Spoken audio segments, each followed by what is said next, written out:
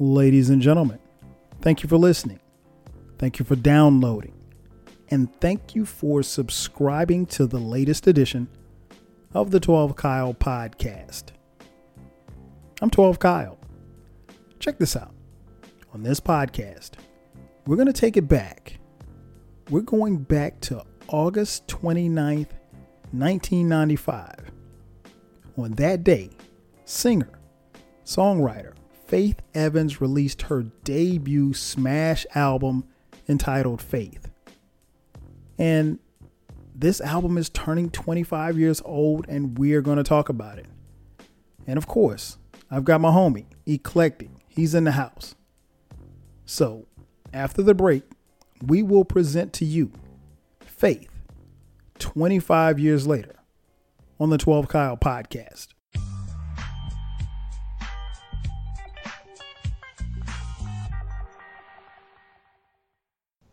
And just like that, we are back. Ladies and gentlemen, thanks again for checking out the latest edition of the 12 Kyle podcast. I'm your boy 12 Kyle. And as I mentioned in the intro, we are taking it back. We're taking it back to 1995, the debut album, Faith, from the first lady of Bad Boy, Faith Evans.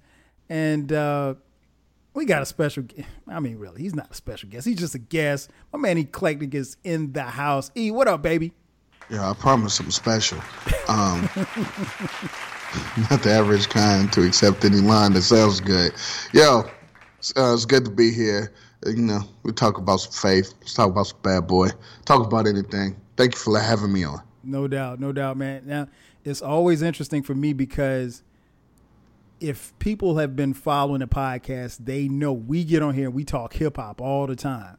But, you know, people don't know this, or people that know you know this, but, you know, some of the listeners don't know. You know R&B. Like, you really know R&B.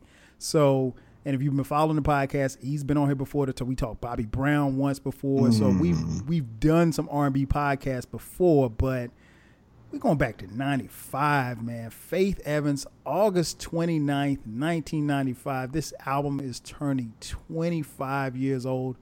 So before we start breaking down the tracks and everything like that, let's take the people back, man. Somebody who, actually two people right now that you're listening to who were actually outside in 1995.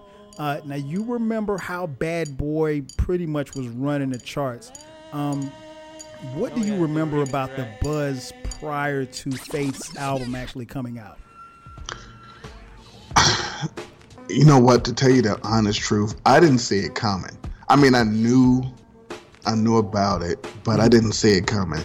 It was just like, yo, that's Biggie's wife, and I'm like, yeah, no, it's not, because he can't do that. But now it was like, nah, for real. I'm like, all right. But off the strength of Mary J. Blige's My Life, and she was on that. So and little bit of buzz off the mixtapes, but the My Life, because she damn near wrote half of it, and was on, in my opinion, a pretty good song. I was like, yo, I'm down with Faith. Then the singles came out, and I was rocking with the singles. 95 was an incredible year for hip hop, but for R&B, it was no. A lot of good stuff came out. The Monica Mustang album came out in 95.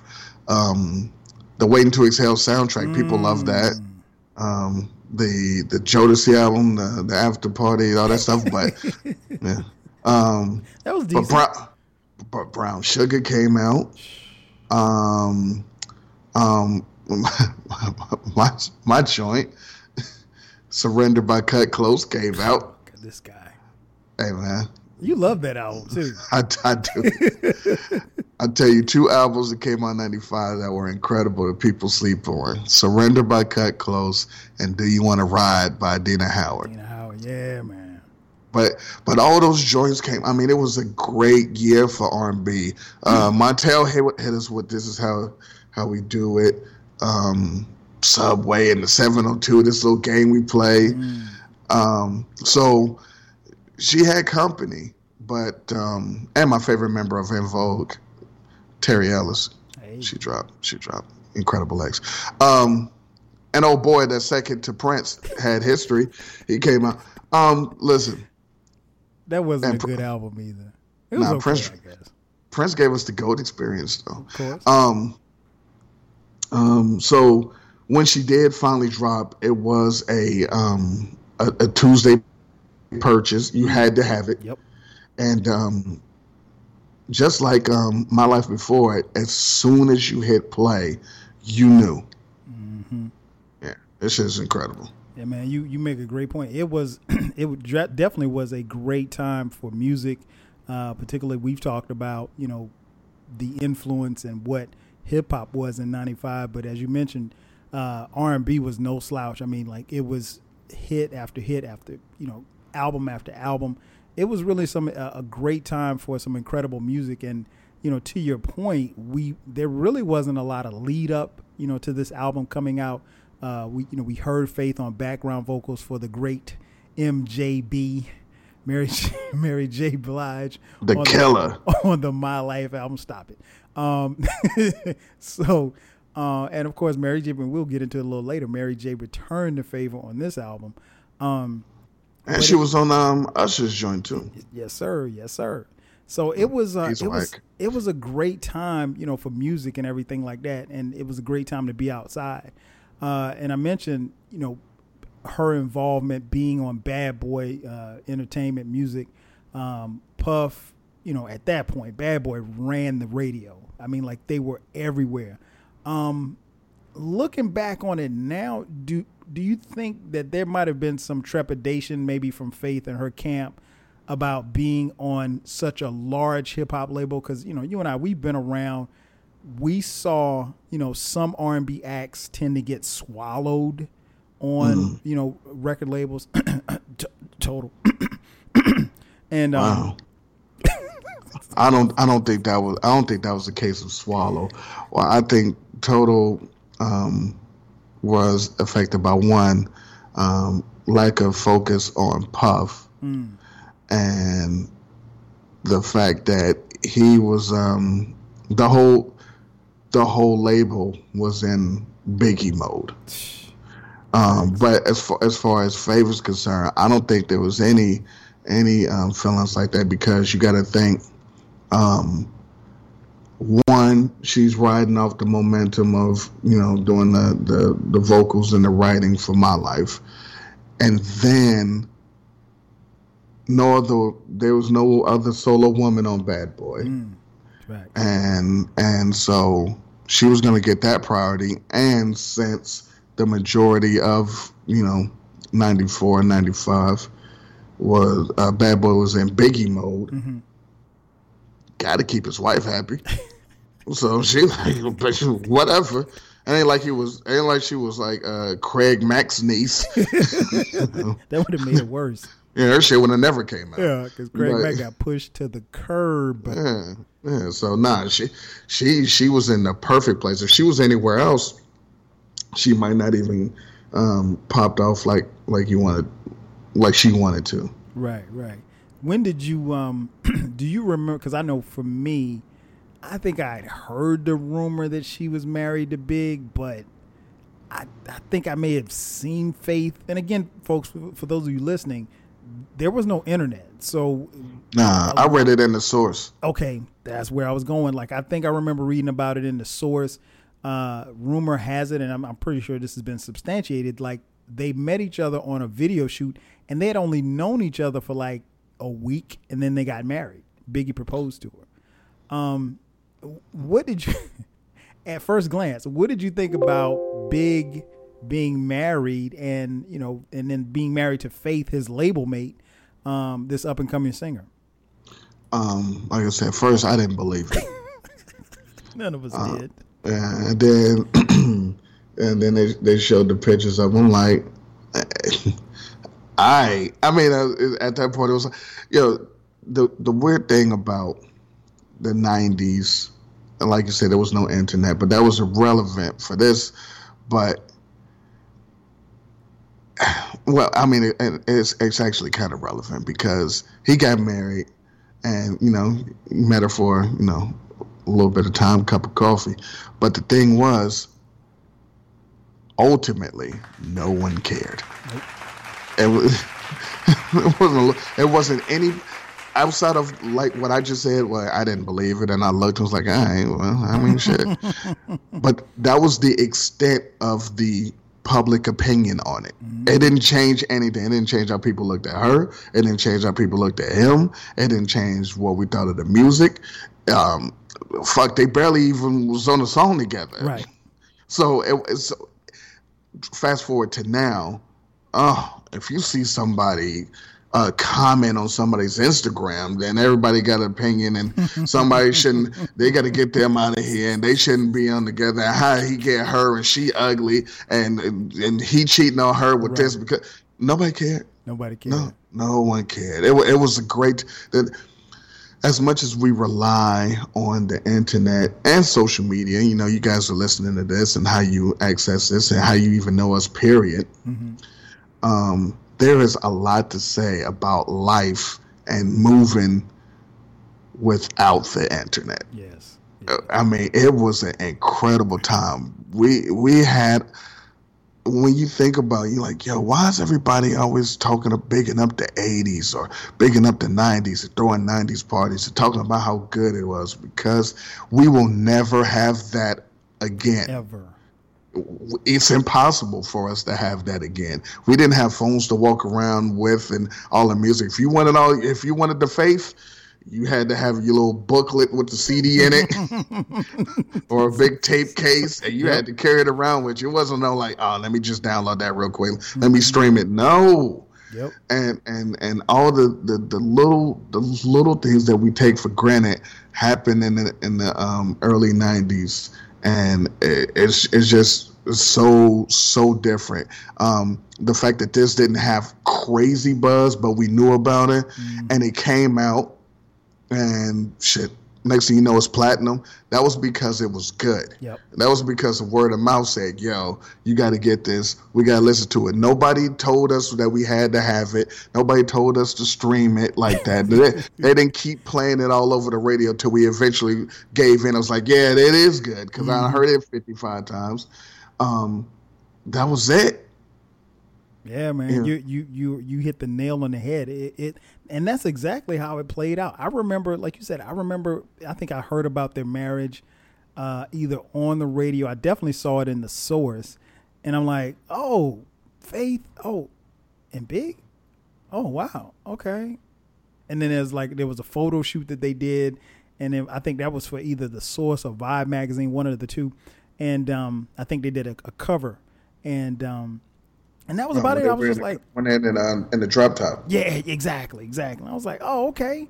And I was like, but like you said, it did make me want to listen to Faith even more. But I don't think it made ladies want to listen to Big anymore. So, and what's weird is that when you go back to that time, and there's no disrespect, but Lil' Kim was more associated with Big than Faith was. Mm-hmm. And what's interesting is when you listen to this album and you listen to some of the lyrics, it sounds like she's singing to Big, because at the time that she recorded this, they were married, but then they were separated at the time too as well. So, I mean, it was kind of like a whirlwind time between the time that she actually recorded it, the time that it came out, the time that she was actually promoting it, and then ultimately, when she went on her run, and then obviously, Big, was murdered. So it was, I'm sure she went through a lot. And then again, but like I said, what's weird is that there are a lot of people that if they did not know that Faith was married to Biggie, they always associated Lil' Kim with Big, not necessarily Faith. And she was the one he was married to. Of course, we know that, Kim and Big had their own little thing going on or whatever like that. But I always found that to be interesting. Also, let it be said, Let it be known. No, absolutely not. As black and ugly as Biggie would like us to believe he was, lazy eye, he was high. Mm-hmm. Faith, Kim, and Charlie Baltimore, he did all right for himself. Yeah, he did. Just saying, he did all right. He's done better than I have in my life.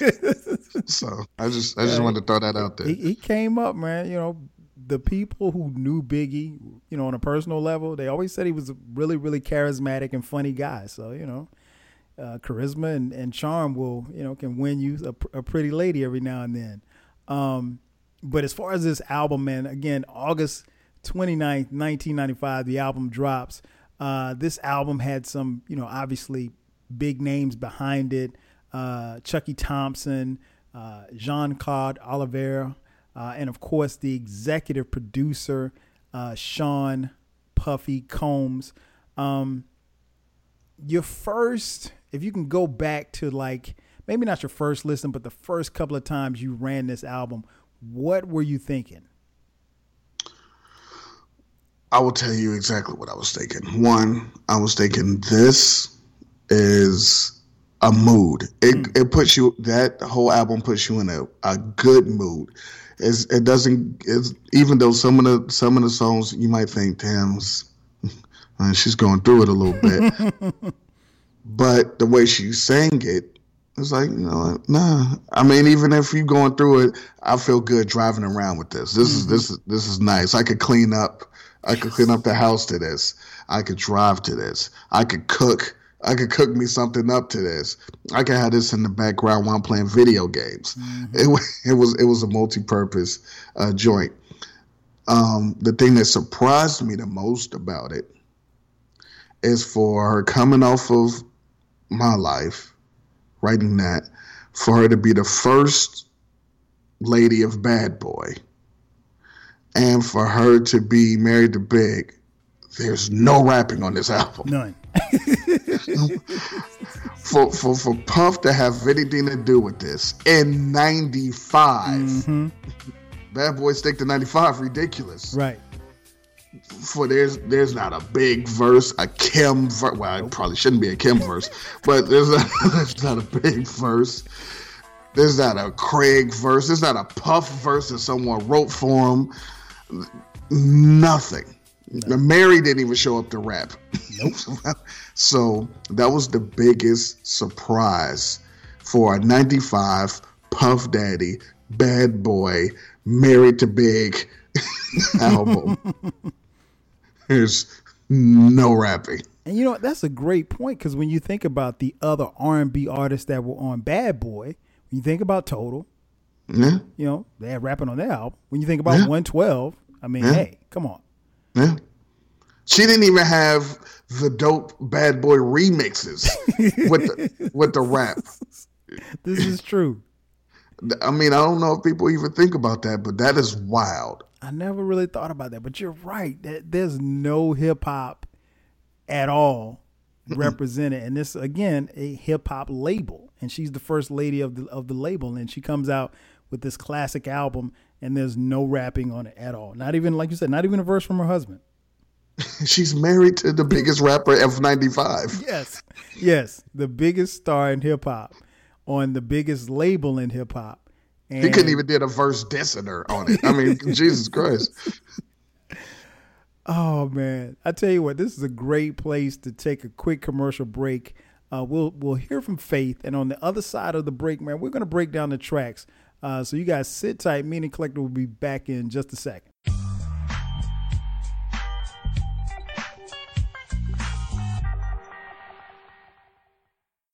I think maybe about 3-4 years ago, like before I actually had a record deal, but I knew I was gonna get one around that time.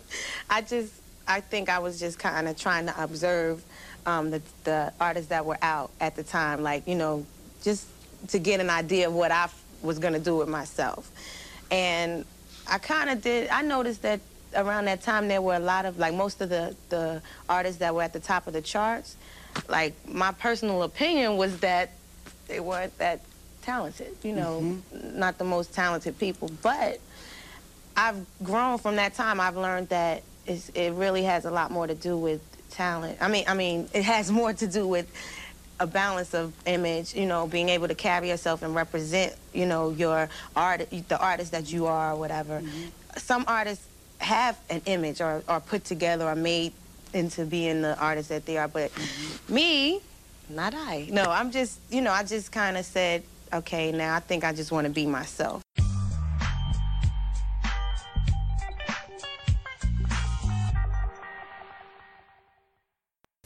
I think maybe about 3-4 years ago, like before I actually had a record deal, but I knew I was gonna get one around that time. I think I was just kind of trying to observe the artists that were out at the time, like, just to get an idea of what I was gonna do with myself.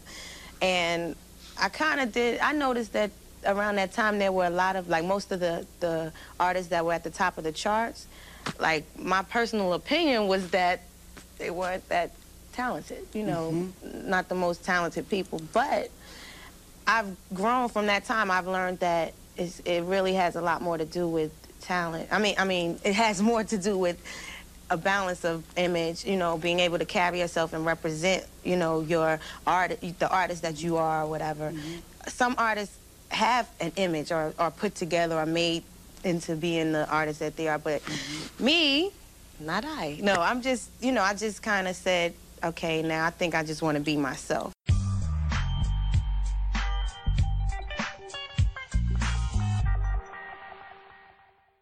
And just like that, we are back. Once again, it's your boy 12 Kyle. This is the 12 Kyle podcast, and we're talking about the debut album from Faith Evans entitled Faith. Hard to believe, 25 years, and I got my man Eclectik in the building. Yep. And we're talking about this album. As I mentioned before the break, we were going to break down the tracks. This album is right at a little more than an hour and 2 minutes. For me, it's relatively quick. It doesn't feel like an hour. It goes back to what you said before the break, E, just talking about it's a vibe where you can do several different things. You can be riding, you can be, chilling in the crib. I used to clean up a lot to this album. I used to ride in the car with my girl, singing songs and stuff. It was just a cool ass album to listen, and still is to this day a cool ass album to listen to. And again, no hip hop on it at all. So we start the album off with the Faith interlude. I think on this interlude, she's just really trying to let you know she's here. It's only 41 seconds, produced by Chucky Thompson. Very melodic interlude. And then we move to track 2, No Other Love, produced by Puff. What did you think about No Other Love, man? Track 2. No Other Love was great. I appreciated the sample. What was that? What did they sample? Walk On By. I think that's Walk On By. Walk On By Isaac Hayes. You're right. Yeah, the track is crazy, and really short song though. The theme of this album is she got in and got out. Yes. I'd be interested to know how the recording session was like. If they would have came and said, "Nah, she had a lot of this stuff written. We did it in a week," I'd believe it. Really. This song set the pace more so than even the interlude. It set the pace and set the expectation and the mood for the entire album. It was like, this album is impeccably sequenced. It is. It truly is, man. And I think you make a great point, because she did get in and get out. I mean, it wasn't like, it was long and dragged on. Like I said, the album it's an hour long, but it doesn't feel like it's an hour long, particularly when you're listening to it.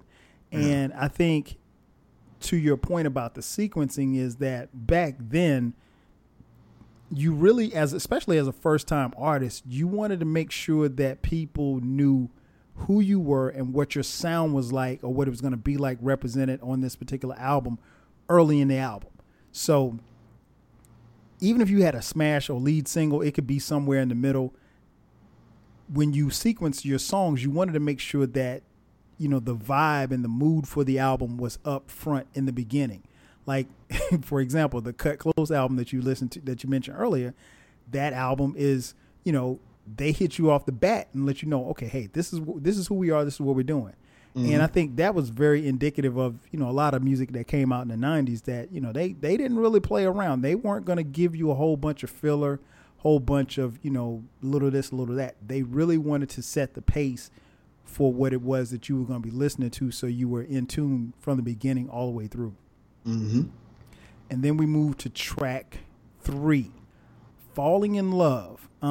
This was written by Faith Evans and the aforementioned MJB, Mary J. Blige. The killer. Mary J. Blige's sister, LaTanya Blige, and Gordon Chambers also wrote on the album. Wrote on this song. Falling in Love contains a sample by the great Patrice Rushen. Remind Me is the name of the song. What did you think about track 3, man? The dope thing about Falling, so basically, No Other Love set the tone. Mm-hmm. It was kind of like when you getting ready, you heading out. Maybe you heading out to pick up your girl, pick up your guy, or maybe it's the 90s. So maybe you're about to go to the mall or meet somebody up. What No Other Love did is you getting ready and getting in the car. Mm-hmm. What Falling in Love is when you're driving. That's windows down. That is some people could consider this a perfect fall song. It could be also a perfect summer song. That's just gonna put you in a good mood. And a lot of that goes to the production and the bridge. See, the song is structured great. Because they repeat the bridge like 3 times, you know, because again the song is she got in and she got out. Yep. she gave us a little verse, bridge, repeat, a little bit of verse, we out. Yep. But that is, I'm on my way. I'm about to be there. I'm enjoying myself. I'm at the stoplight looking at people watching. I'm at the park. Right. This gives you the A. Marie vibe. Hey, perfect. Yeah. Perfect. A perfect way to describe it, man. I couldn't agree more, man. This is my second favorite track on the album, and I love this joint, man. Part of the reason is obviously the music, because Remind Me is one of the songs that I remember. You know, like there's some songs that just remind you of your childhood. Well, I remember seeing Patrice Rushen on Soul Train. I couldn't have been no more than probably about 6 or 7. And I was like, yo, who is this? Like, I fell in love with Patrice Rushen the first time I saw her. Aww. And so, people, he actually to this day wears his hair like Patrice Rushen. Let me tell you something. I might Patrice Rushen got to be like in her 50s or 60s. I might step to Patrice Rushen if I saw her in the streets, for real. I just had a huge crush on her. And yeah, this joint, man, it takes me back. And like you said, it sets the mood. It is definitely a feel-good song. It's a little up-tempo, you know, compared to, you know, what else is on this album. But yeah, I'm rolling. My second favorite song on this album, man. I love this song. It like you said, it's a vibe. It's a vibe, and it really gets you in the mood for what it is you're about to do. This one, like I said, it was co-written by the great Mary J. Blige. Then we get to track 4, Ain't Nobody, written by Faith Evans, Sean Puffy Combs, and Chucky Thompson. You know, Puff ain't write nothing. What'd you think about Ain't Nobody? Ain't Nobody is my second favorite song on the album. Okay. My top 3 is. Hold it. Just well, give me your third. Wait, hold on. I know how to do this. I'm a professional podcaster. my top three, two of them, Ain't Nobody, and we already talked about No Other Love. Okay. Yeah, so I know how this works. I see. So, but Ain't Nobody is my second favorite. The beat is crazy. The chorus, man, the fact, and I'll tell you the thing about this. This is one of the songs, and we'll get to the main one. Mm-hmm. But this is one of the songs where, like at the end, because they repeat the chorus 99 times, right? And I love it every time. Got to. But she sings her face off at the end of the song. So she crushed it. It's like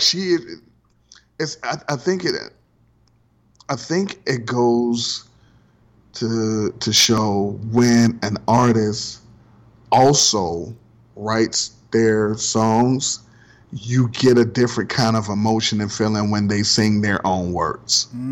Speak on it. And so, if someone else is just giving you a song because they think it'll blow, or say, oh, no, this one, here, I got this song. You're going to sing it. You'll sing it how they tell you. You'll sing it but when you wrote it and you know what the emotion you're trying to let out, you could just tell. And I mean, in this song, yeah, I love this song. It's like, yeah, I love this song. I play this song often. Yeah, man. This joint right here, man, it's like you said, at the end, she's just letting you know, like, look, I can blow. And I mean, like, that was the thing for me, particularly back in this time, because, again, for those of you listening that might be a little bit younger, there was no auto-tune. You could either sing or you couldn't. And the thing that was really stressed in that particular time in the 90s was, like, don't put nothing on record that you can't do in real life. And so, Faith is one of those singers, like, she's from the cloth of, like, look, if I put it on wax, I'm going to fuck it up live. Like, so I'm not, like, so she ain't playing with you. So she just lets you know, like, at the end of the song, but the whole song, man, top to bottom, incredible song, man. Another gem. And this, again, it flows, going back to your point, it flows very well with the sequencing of this album. Then we move on to track 5, You Are My Joy, which was an interlude, which honestly, in my opinion, could have been a song. That's only a minute and 8 seconds, but it didn't sound like an interlude to me. It sounded like a song, like they might have started on it and, like, nah, let's make it shorter, something like that. That's just the vibe I got. I feel the same way, but I think it could have been a song. It sounded like it was a song, but if they made it a song, I'm not sure it would have fit on this album. Okay, gotcha. I feel because this is the only thing that, even though I like it, this is the only thing that took me out of the moment of the album. Really? Because you got to think about it. I'm coming, No Other Love. No Other Love, that basically was her Biggie's Warning. Yes. She was definitely singing the Big. Yeah. I mean, and even the beat. Very simple. It's Warning. It's Warning. She could have said, who the fuck is this? It's Warning. Then Fall in Love, Make You Feel Good. Ain't Nobody. I just caught what you said. It's her warning. Shut up. And so Ain't Nobody. And then this, I'm like, well, you kind of bringing me down now. But because of, like I said, it's incredibly sequenced, it was a bring down moment for it. It was a setup for the next song. Yeah, the next song, track 6, man. Yeah, it made sense. Love Don't Live Here Anymore. Classic song written by Miles Gregory, produced by Prince Charles Alexander, Sean Puffy Combs, and Mark Ledford. This was a thing in the 90s, particularly if you had a dope album. You could get your cover off. I mean, where you could cover a classic song. Not everybody could do it, and to be honest, you had to be careful which song you tried to cover, because when you do a cover song as an artist, particularly as an R&B artist, you want people to love your version just as much as they love the original. So Faith comes in and she does Love Don't Live Here Anymore. Man, the thing about this song, I always go back to like my first couple of listens of this album, and just hearing her hit those first notes, I was just like, yo, she is killing this shit. Like, cause it's at this point, it's 6 for 6 for me. I'm like, there's no skips. I'm all in. Well, I was hooked from the beginning, but Love Don't Live Here Anymore, for her to do that, man, I thought was incredible, and she did not disappoint, man. What did you think about it? I have a few thoughts about this. Go ahead. One, when I first got this album and I got to this, and I knew that Mary was on it, and I heard it, and my first thought was, this should have been on My Life instead of I'm Going Down. And if that was on My Life instead of I'm Going Down, I probably would have put My Life as the greatest R&B album that's ever been created. The second thought is, and I like this song. The second thought was, this is my least favorite song on the album. I was like, this song is incredible. Both of them sang it well. It was produced well and everything. It was like, but this at best should have been a bonus track. It doesn't fit. Okay. It doesn't fit the vibe, the feeling of the album. Great song. Mm-hmm. It could have been, like I said, it could have been on My Life. It could have been on her next album. Right. It could have been a bonus track of this album. But right here where they put it, it's like, damn. Because, like I said, the interlude was taking me out. So basically, I'm cleaning, and then the interlude come on. I'm turning the vacuum off, like, oh. And then this song come on, like, oh, man. I guess I can use the restroom now. It's the restroom break of the album for me. Okay. My third and final thought on this song is, and I was going to wait till we were going to wrap up the album, but I'm going to say it now because it's relevant. I thought Mary J. Blige was out of here because I was like, this woman, Faith, who I knew nothing about, she is killing. Even if I didn't like this song as much as everything, she's killing. I was like, she's the next Mary. Mary's done. I was like, this is a wrap. I don't even know why Mary even got on here because she should have knew. I'm like, nah. She was doing what Mary should have did or what Mary was doing, but like you said, there was no skips or anything. I was like, I can't see her going wrong. If this is the worst it's gonna be, Mary's done. It's about to be the Faith era. I was like, and she married the. I was like, oh, that's a wrap. Yeah. So those were my thoughts when this song came on. You know what's interesting, man? I remember I bought the CD, and for some reason, Mary J. Blige is singing the second verse. The first couple of listens, I did not know that was Mary. And I'm like, okay, well, and then, and I'm talking to my friends. Oh yeah, you heard Mary on that? I was like, and I don't think Mary was, at least on the copy that I had, and this was years ago, I don't think she was even credited for being on the song. Yes, she was. And, at least on again, this is the copy that I had. So I mean, like I bought. Oh, the one. I see where you got it. It was on a blanket. It was on a blanket outside of Rite Aid. I actually bought this from the record store, but for whatever reason, she wasn't on as far as giving a song credit for it. But yeah, you're right. This could have been on My Life. I don't disagree with you in the fact that Faith outsung Mary on it. And what was interesting was, and particularly for those of you who were around in the 90s, the little bit of buzz that we heard about this album was that Faith was better than Mary J. Blige. That's the little bit that I heard about her. There's like, yo, she can blow. She's better than Mary. And for me, she proved it.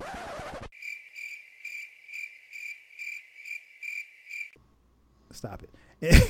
For me, in 1994, 95, if you said anybody was better than Mary J. Blige, I was willing to die on a hill fighting you because that wasn't possible for me.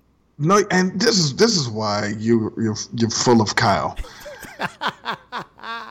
because Mary J. Blige was loved by the streets. She was not loved by the masses in the night. Hold up, LOX. She was loved by the streets. She was not loved by the masses. But the streets often said, "No, we love her. She can't sing worth a damn, but we love her."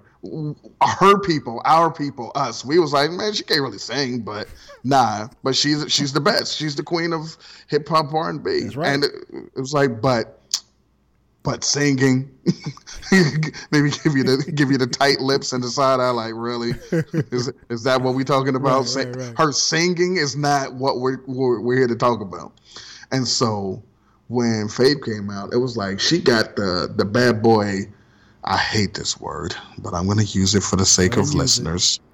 She had the bad boy swag, but could sing for real. Yes. Because you got speaking of for real, you got to think about this time we had Rochelle Farrell. we had legitimate singers that was not getting any burn. That was not getting any burn because R&B got killed by somebody.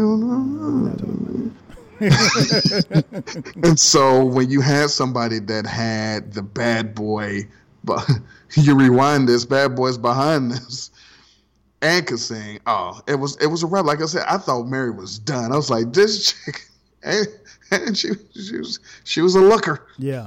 So and, but to your point, you're right. There was a lot of people that thought that because there was a constant comparison between Faith and Mary J. Blige, and for Mary to get on a track, for Mary to get on a track with her, and I thought she did decent, but Faith blew her away, and I thought, it was just like, I didn't think she was out of there, but it was just like, competition's kind of stiff now, so that was a time, man. But like you said, we had singers then, like you had to sing, and I don't think for a second that Mary J. Blige didn't think she could get on the track and not hold her own against Faith. But oh no, and then I didn't even see it as a competition, not because it wasn't a competition because she couldn't sing or didn't sing. Because the way I approached it was they were girls, they were friends, and she did her a favor by getting on her album because niggas don't know Faith, we know Mary, and if this is also the era of endorsement. Yes, sir. If Mary ride with her, we ride with her. Exactly. If Mary would have came out in an interview and was like, man, fuck Faith, we might not have listened to this album. We may not have listened to this album. You're right. Because the division for that type of stuff, this is the beginning of the end. We only, as Trevor said, there was only 5 years left. That's all that was left. It was only 5 years. That was all that was left. 5 years, man. Because you had Kim and Foxy. Foxy came out while she and Kim were still friends. After Kim came out, then there was the thing, and they were split. Had they been beefing at the time of the debuts, we don't know what the split would have been.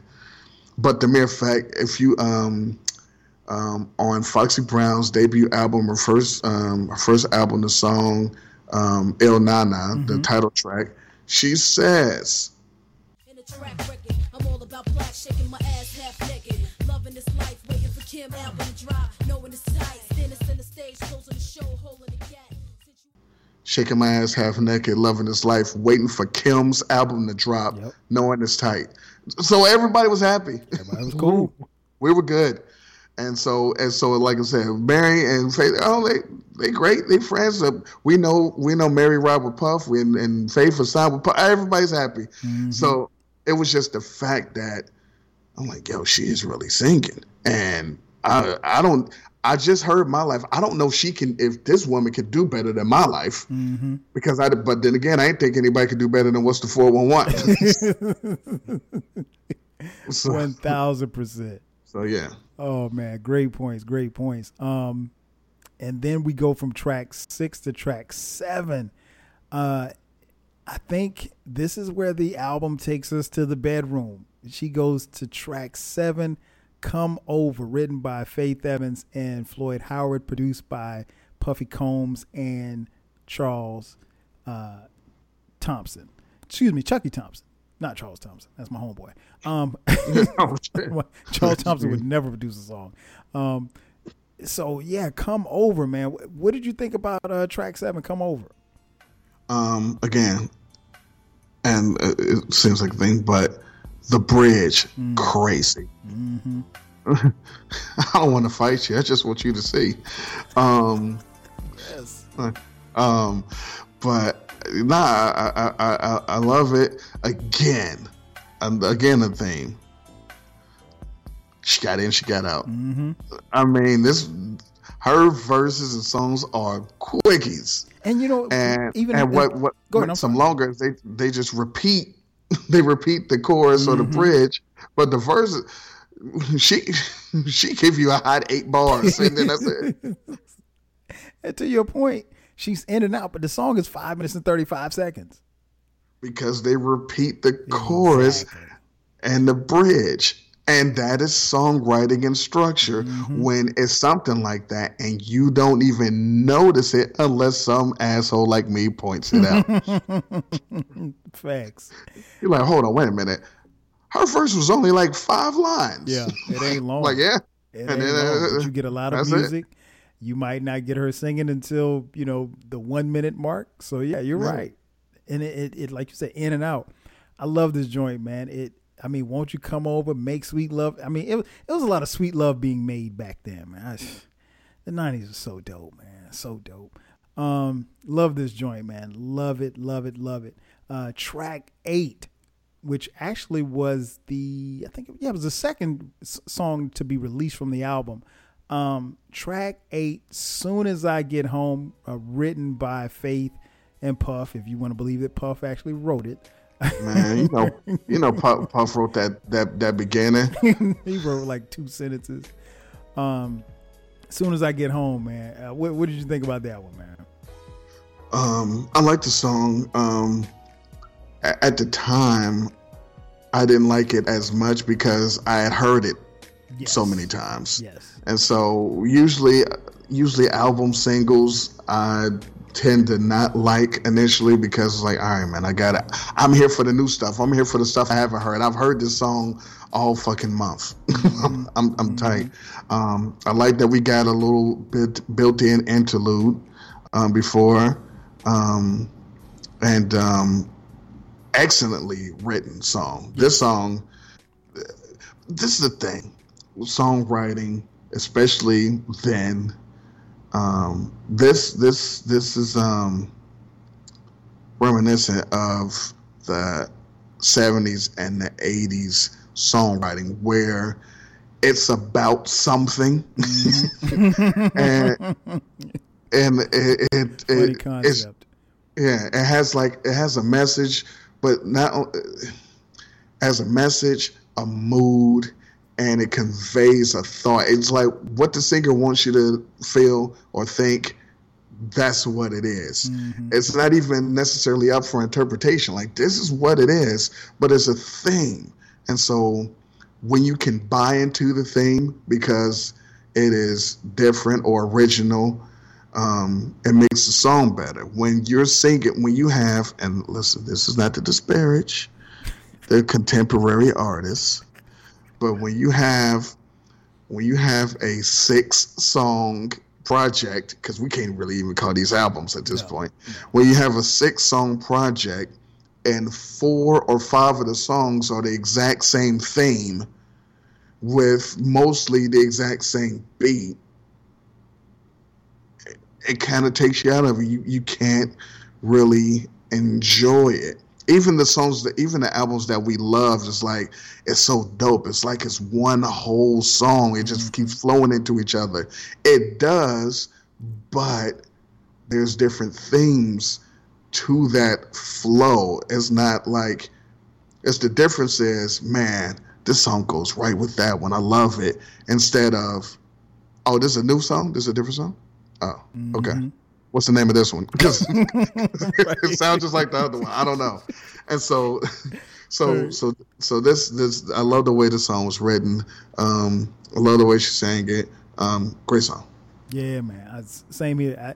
This was one that, like to your point, normally with radio singles, they tend to wear on you. So by the time, by the time they're out of rotation and you're still sitting with the album, I'm not gonna say that they become skips for you, but it's just like you've heard it so many times because this was novel concept. This was the time where we actually could listen to the radio, and this was, like I said, the second single, but it didn't rub me the wrong way. It was something, and still is a good song, and one of the songs that I love listening to.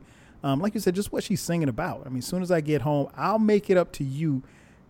I mean, how many times your woman come home and say, as soon as you get home, they're going to make it up to you? Never. Oh, Lord, this is so true. That's never said. But, I mean, I appreciate Faith for trying. They never said that they was going to make it up to me.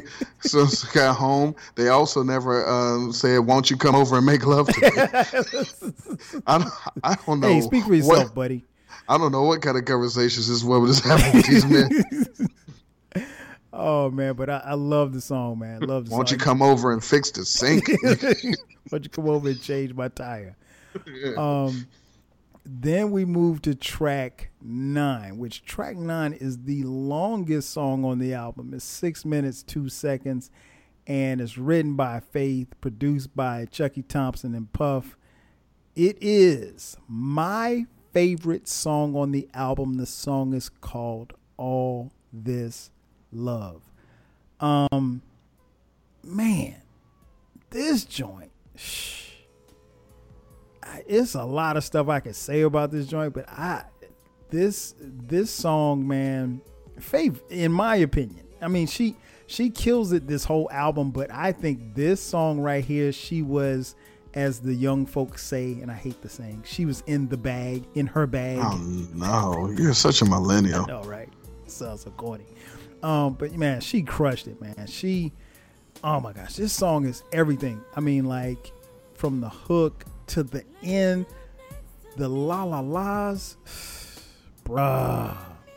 Man, listen. A young 12 Kyle used to sing this to Sharice. Oh, Jesus Christ, man. I used to sing to Sharice all the time. Man, I'm going to leave the studio right now, man.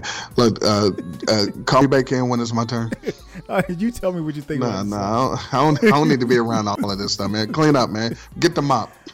Oh, man. Love this joint, man. Favorite song on the album. What about you?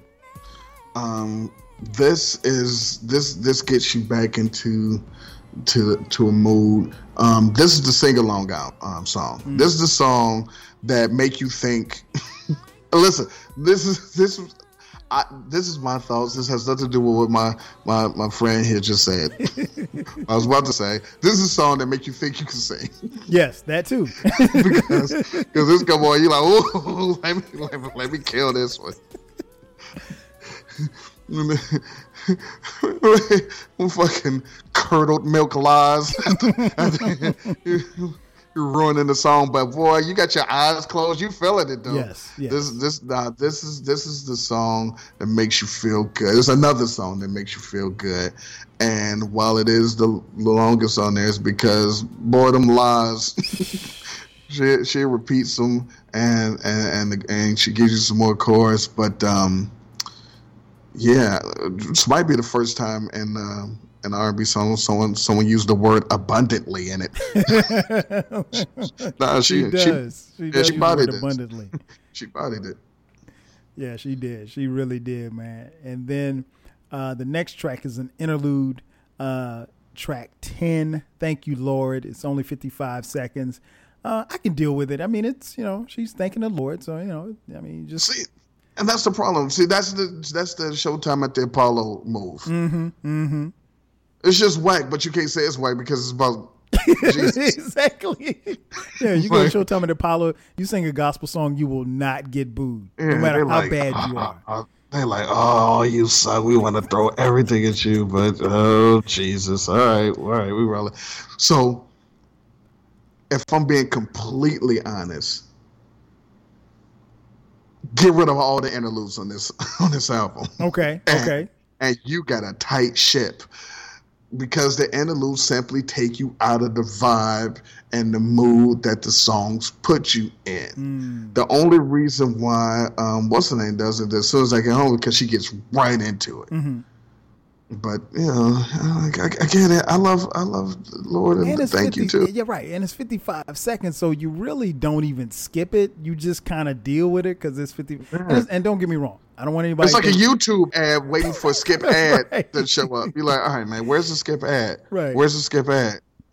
And I don't want anybody, because we love the Lord, but yeah, I'm just saying, we just had all of this love. You know, I didn't need to go to the Lord after all of this love. I mean, you know, right? It is what it is. It's on their back now. Now I got to think about guy. Jesus. Oh man, that ain't fun. Oh man. Then we moved to track 11, which was the lead single, "You Used to Love Me." Man, listen, banger. Love this joint, man. Of course, like I said, lead single. She had a video for it. Incredible song, man. It's one of those songs that, like you said, got heavy, at least for me, got heavy radio play, but I never got tired of it. What did you think about "You Used to Love Me"? Oh, I got tired of it, but it's a great song. This song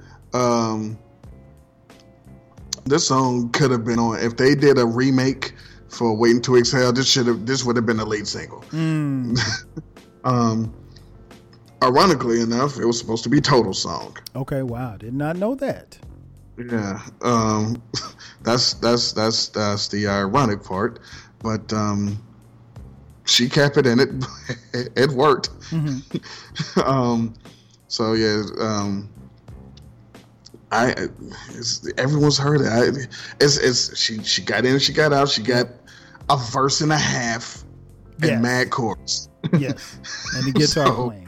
Oh man, hit you with the guitar solo like Stanley Brown on Pause. Yeah. Well played. I hear you.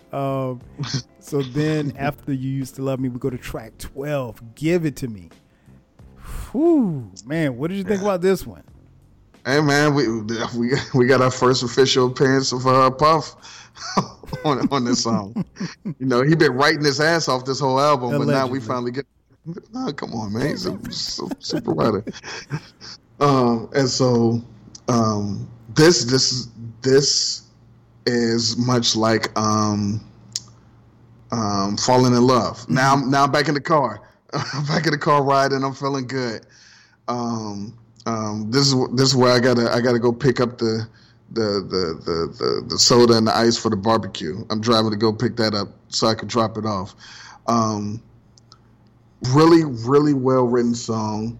And again, it makes you, the lyrics convey a concise thought, and it makes you like, man, what is he giving her? Yes. Have I ever gave that to somebody? I want somebody to think that, you know. So that's I really like this song. Yeah, man. Same here. This gave me like a just a real mellow vibe, man. I love this joint. I love the way it comes on. Again, to me, at this point, Faith is not disappointing me at all. Like, I'm still locked in. I am loving every song on this album to this point. Give It to Me, like I said, real mellow, real laid back. And like you said, there's a theme. She's singing to a particular theme, and she's getting in, getting out, and the song just flows. Then we move to track 13, "You Don't Understand." What did you think about "You Don't Understand"?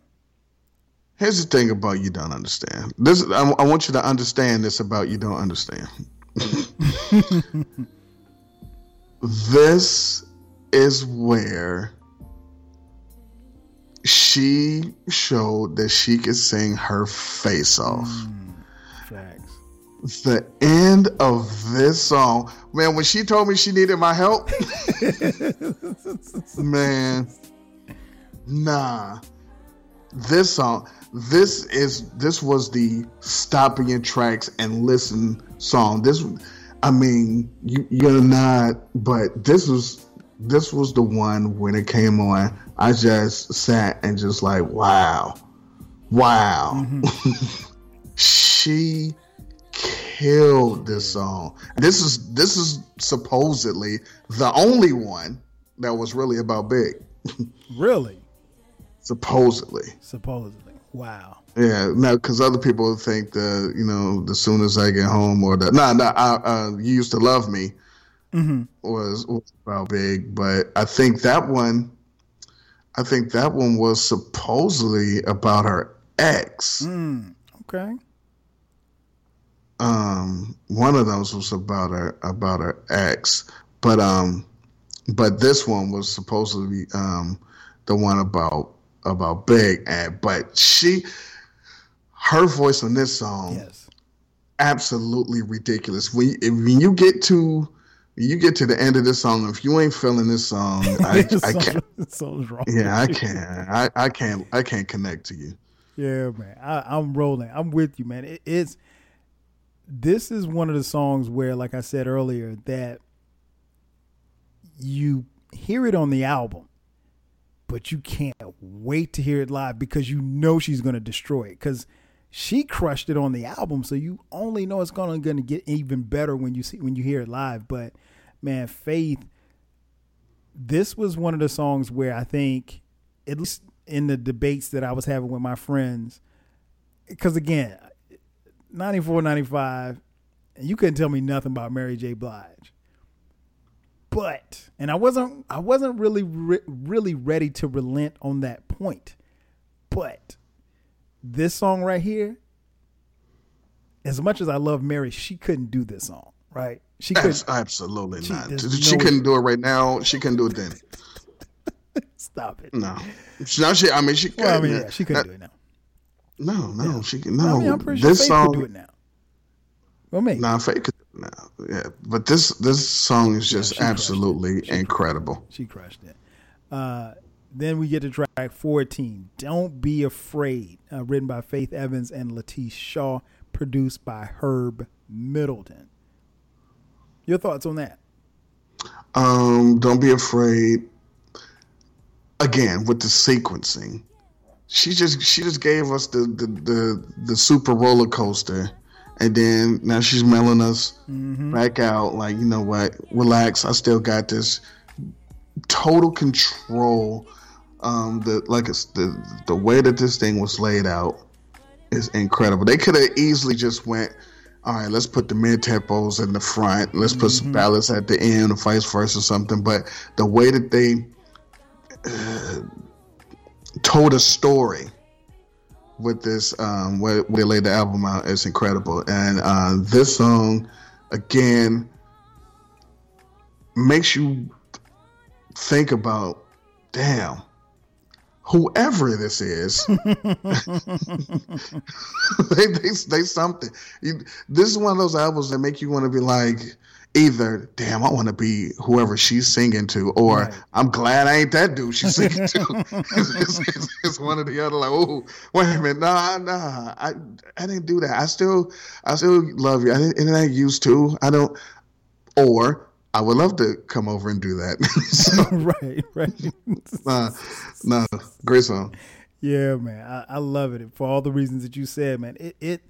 This song right here, man, it brings you and puts you in the mood for just feeling away.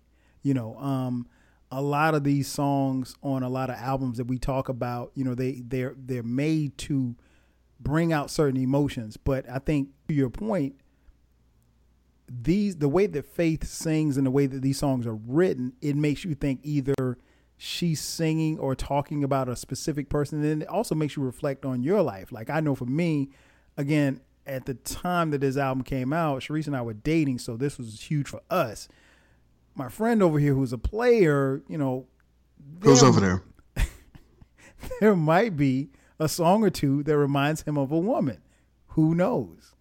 We don't All know. all these songs remind me of Faith Evans. So there's no woman in E's life that is connected to any of these songs. Your Honor, all of these songs remind me of Faith Evans. He's pleading the fifth. 1, 2, 3, fifth. So, Your Honor, Faith Renee Evans. So, if you had the tape, the album ends there. But if you had the CD, there was a bonus track. And that was track 15 called Reasons. And that, my friends, is my favorite song on the entire album. I knew it, man. What's to love about? Well, I mean, there's a lot of stuff to love about Reasons, but why is Reasons your favorite song? I wasn't even supposed to have this song. Oh, the mere fact that I had the CD, I got the song. The mere fact that this was originally an interlude, and because of one of the greatest producers of all time, told them to make it a song. Oh man, yeah, this was originally gonna be an interlude, but because I'm glad they did. yeah, because what was that? Dave Hollister singing background vocals on it during the Blackstreet sessions. Teddy Riley heard him singing it, and it was like, "Nah, it's an interlude for an album." It was like, "Nah, this needs to be a song," and he convinced Puffy to make it a song. Yeah, I'm glad he did. Man. It's crazy because you listen to the thing and you're like, "Damn, all right, that's it. This is a great album," and then this comes on, and this is the spine chilling tingle song. Yes. The track is crazy, and the lyrics, the way she's singing them, what the chorus is.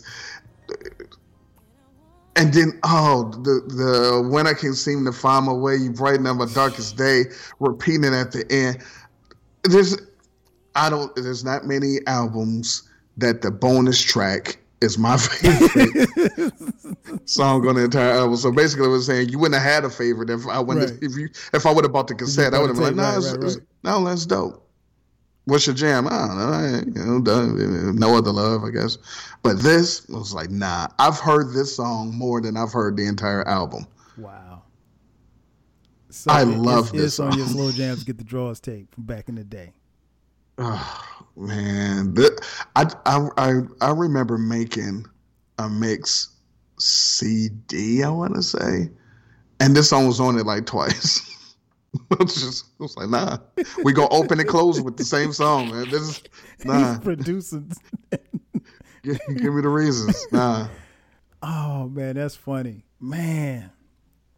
This I guess is my third favorite track, but like you said, man, you could make it number one, and I understand exactly why you have it at number one. But like you said, if you bought the tape, you didn't have this song. There's people that probably still don't know this song. Man, there are very few people that I can think of that closed out an album like this. Because normally your last song on the album or a bonus track, something they threw in or whatever. Like this ain't North Star Jewels. Not at all. Not at all. This ain't something they put together. And like you said, great story about Dave Hollister, because and if you listen to the song, you can kind of hear how it could have been an interlude. But I mean, hell, she's already 3 interludes in. We don't need any more interludes on this album. Right. We didn't need the one she gave us. So, yeah, man, I love this joint, man. I mean, like, man, this song is incredible. Great finish to the album. Again, man, 25 years. It's hard to believe that this album is turning 25. So as we wrap up the podcast and look back,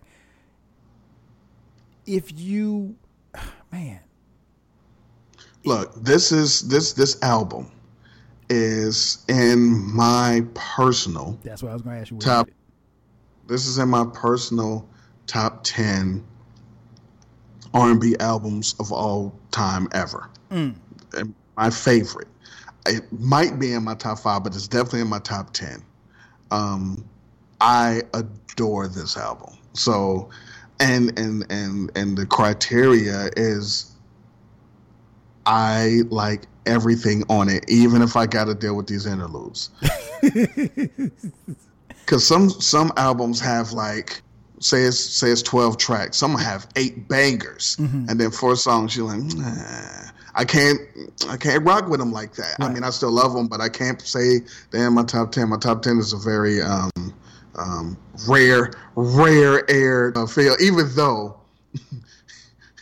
it's a very me thing, because a few of the albums that's in my top 10 are in no one's top 10. Why are we not surprised? Listen, you gotta roll what you like. You gotta like what you like. For those of you playing at home, real briefly, I'll tell you my top 10. Do it. Guy is number 1. Well, not number 1, but it's number 2 actually. Bobby Brown, Don't Be Cruel. Of course. Troop, this guy. Attitude. If you ever heard that whole album, there's not a flaw in that entire album. And Cameron are the only people I know that love that album. Because Cameron's a great guy, and I don't know. I'm assuming he's adopted. Cameron is my son. I'm assuming he's adopted. I'll Be Sure's In Effect Mode. Yes, sir. BBD's Poison. We could go with the Boot City. Podcast on that. We could go to Boot City Variety if you want. Mary J. Blige, My Life. Of course, GOAT. The Killer. En Vogue's Born to Sing. Michelle Lay's self-titled debut. Okay. The number 1 album, Keith Sweat, Make It Last Forever. How did I know? And Faith. Those are my 10. Okay. I can add all of those to a playlist, hit shuffle, and be good. Happy. Okay. So I guess I already know the answer to this, but before we get out of here, I want to throw this at you. You're on an island, and you can only take 1 album with you. You've got Keep Sweat, Make It Last Forever. You're on an island, and you can only take 1 album with you. You got My Life, you got Faith's debut album, you got Baduism, and you've got Who Is Jill Scott. Which album are you taking? I'll tell you which one floating first. It gotta be My Life. It gotta be My Life. Okay. And the reason why My Life, for those of you playing at home, after the way I just waxed poetic about, and I did include My Life in my 10, so you did. Don't, let's not be crazy. It's because of the variety of tempos on My Life. Yes, I'm gonna get, because if I'm on an island by myself and I'm listening to Faith, I'm going to sleep a lot and I'm going to fuck, and ain't nobody going to be there. Don't nothing on My Life really make you want to fuck. We'll assume that you're going with company, but I mean... okay, then it might be. It's funny how they always put you on an island by yourself with music, but you ain't got shit to play it on or nothing. No electricity, no nothing. I could make I could be like the professor and make a CD player out of coconuts. But nah, because the thing about My Life, it's nothing in My Life that really turn you on. It just make you, feel it's good. It's a mood, man. That's a great analogy. Those are 4 incredible albums from 4 different styles of women. But how do you rank those 4? Go ahead. I probably go first. Go ahead, do it. Baduism 4th. Wrong. So thank you everybody for listening to the show. Baduism 4th, Faith 3rd, Who Is Jill Scott 2nd, and My Life 1st. All right, man. Tell everybody what to send the comments to. Hey, y'all know where to hit me up at. Y'all know where to hit me up at. Was the worst ranking in the history of rankings. Never ever. But yeah, man. Again, we gotta thank you guys for listening. Before we get out of here, tell the folks where they can find you at, where they can hit you up at, where we can have some discussion about, their music taste or your music taste. Tell them where they can hit you up at. All right, listen, if you're on the Twitter streets, at Eclectic Podcast, that's the podcast Twitter handle. At One Gotta Go if you're feeling like playing some games, and at Tweet Rhymes Life if you enjoy the hip hop. If you're on Instabibble, at Eclectic, that's ECLECTIK, and that's for the regular joint. And then Eclectic Discussion Podcast is the podcast Instagram. And then Encyclopedia Hip Hop Pod is the other Instagram. So if you're listening to podcasts like this one, then you enjoy my sweet silky voice. You could go and download the podcast and stream it out. Eclectic Discussion Podcast and Encyclopedia Hip Hop Podcast, where for a lot of time in the near future, you will listen to me demolish Kyle in a series of tracks. So tune in and enjoy. No doubt. Well, you guys have been listening to my podcast long enough. You know that you can find the 12 Kyle podcast anywhere where podcasts are free. That's going to do it for us. Again, thanks for checking out this podcast. So for my man Eclectic, I'm your boy 12 Kyle. Again, Faith Evans, the debut album, 25 years later. Thanks for checking us out. We'll catch you guys on the next go round. 5,000.